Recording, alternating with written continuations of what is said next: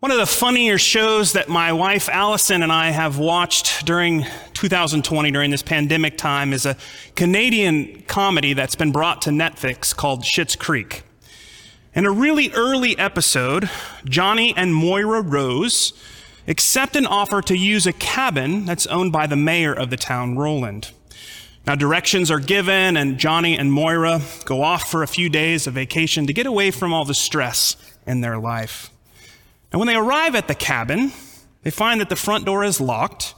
So eventually, Johnny finds an open window and climbs in, and they share some intimate time together. Later, when Johnny opens the door to come out into the living room, they see townspeople Bob and Gwen sitting on the couch, which makes for a really awkward conversation. It turns out Johnny and Moira had the wrong cabin all along. Today we're continuing our sermon series on Christian cliches, and today we're going to be talking about the one that says, when God closes a door, God opens a window. From the outset, this saying is trying to provide encouragement for those who've come across a roadblock in their plans.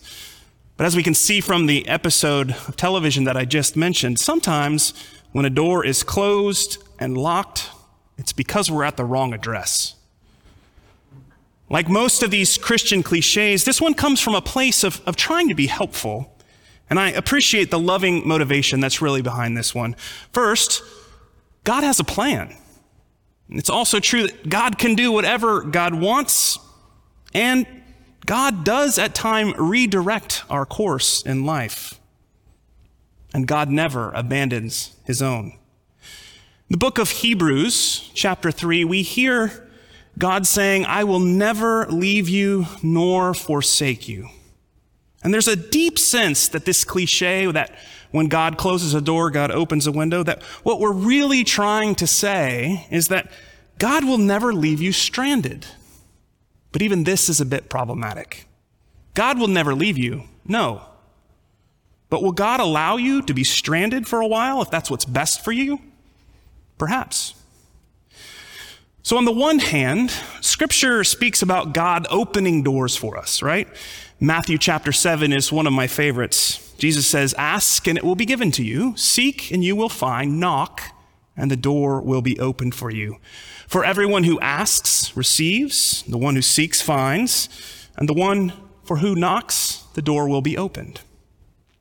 Sometimes when we arrive at a doorway in our life and we find it closed, the wisest thing for us to do is to knock. And of course, Jesus himself is in the business of opening doors, the doors to God's kingdom. In Acts 14, we're reminded that when Paul and Barnabas arrived at Antioch and gathered all of the church together, they declared all that God had done with them and how God had opened the door of faith to the Gentiles. Thanks be to God that God's doors to God's kingdom are opened even for us. But the challenges of this cliche are many and serious. If God closes a door in your life, there is no guarantee that God will open a window. God may not open anything. God may want you to sit there. God may want you to realize that you've come to the wrong place. On this MLK weekend, with the perpetual racism and violence against people of color in our country, I can't help but wonder if long ago God closed the doors of bigotry and violence, and yet people continue to look for windows into this xenophobic world. Scripture is full of examples of God's Spirit closing doors, windows, and other conceivable entrances to keep people from heading in the wrong direction, or even from heading in the right direction just at the wrong time. Listen to this passage from Acts chapter 16. As Paul and his companions are traveling through Asia Minor and proclaiming the gospel to different communities, when they had come up to Mysia, they attempted to go to Bithynia, but the Spirit of Jesus did not allow them. It seems that God closes the door to Paul's ministry in Bithynia, probably for his own protection. Now, a common response to finding that our path is blocked or a door is closed is to quickly look for a window or some other entrance to where we think we ought to be going.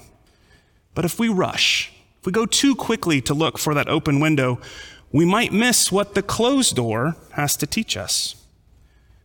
We're so quick to offload or reframe our pain and loss instead of resting in it. There are things that only pain and loss can teach us. And if our focus is always on getting away from it as quickly as possible, we miss the opportunity to become more mature in our faith, to learn something deeper about ourselves and about God. And we miss the opportunity to learn that we can, in fact, survive pain and loss in our lives. One of my fellow clergy colleagues recently shared with me that they had one of these closed door experiences and how important it was in their life. They learned that a situation was out of their control in order to make it what they wanted it to be. If things were going to work out, then God would have to make them work. And giving up that control was a lesson that needed to be learned and has served them well ever since. If they'd been rushing to look for an open window, instead of owning their own fear and pain and lack of control, they would have missed what that closed door had to teach them. Now, my own personal story about God closing a door begins when I was just a small boy. Growing up in California, my Oma always told me that I would make a great medical doctor or a priest. My best friend, when he was diagnosed in 4th grade with juvenile diabetes, I felt called to work to find a cure for this horrible disease. And I set out at an early age to earn an MD PhD to do medical research. After my undergraduate degree at Texas A&M, where I studied biology and chemistry and psychology, I finished in 3 years. I had impressive extracurricular activities and leadership. I did very well on the MCAT. I applied to most of the medical schools in Texas, and I even interviewed at 2 of them, but I was not accepted. My mother blamed my lack of acceptance on my young age. I was 19 when I applied and 20 when I graduated. But as a person of faith who had begun to wrestle with this perceived calling into medical research a few years before, I felt pretty clearly that God was trying to redirect my life. If that door to medical research had ever actually been open, I perceived that God had closed that path to me. And it wasn't that God closed the door and then pushed me into a window of ministry. It was more like arriving at a destination that just turned out to be the wrong address. My discernment was then to figure out the correct address, which, to be honest, took quite a period of time to figure out.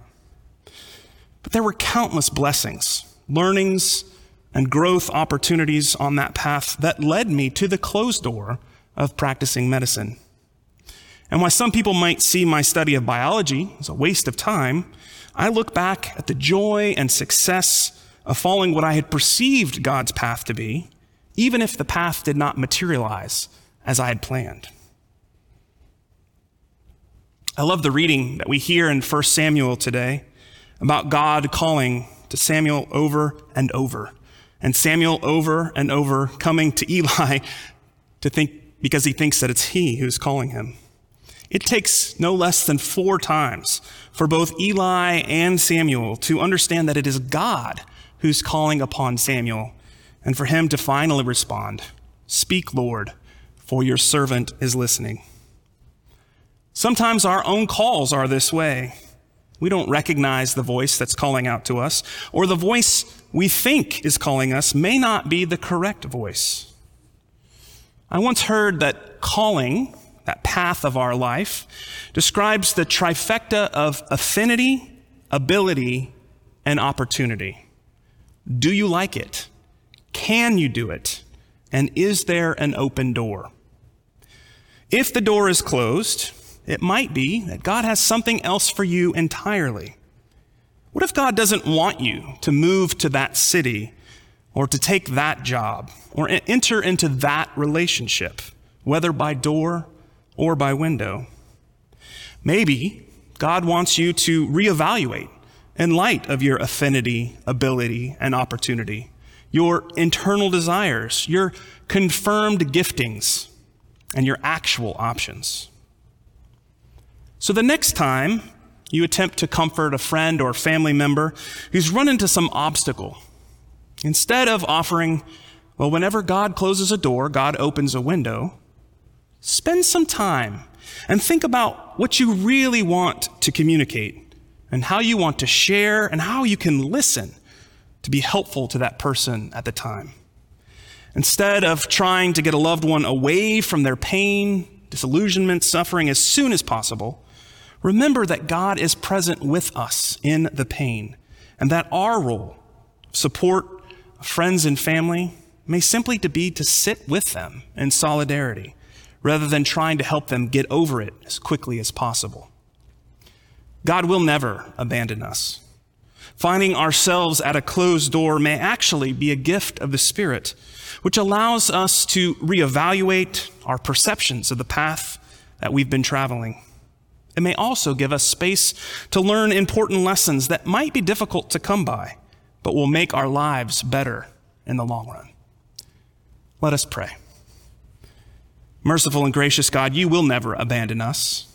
And when in our lives we come upon paths or doors that we think we should go through that we find closed, help us to remember to trust in your plan, to trust in your providence. In those times where we are frustrated, when the way seems blocked, help us to take a moment to reevaluate where we were heading, to trust in you and in your presence, and help us to be that supporting presence for our friends and family when they face similar things in their life. Thank you for the guidance that you give us, for your Spirit's guidance and protection, and for all that you have done for us and continue to do. We pray these things in Jesus' name. Amen.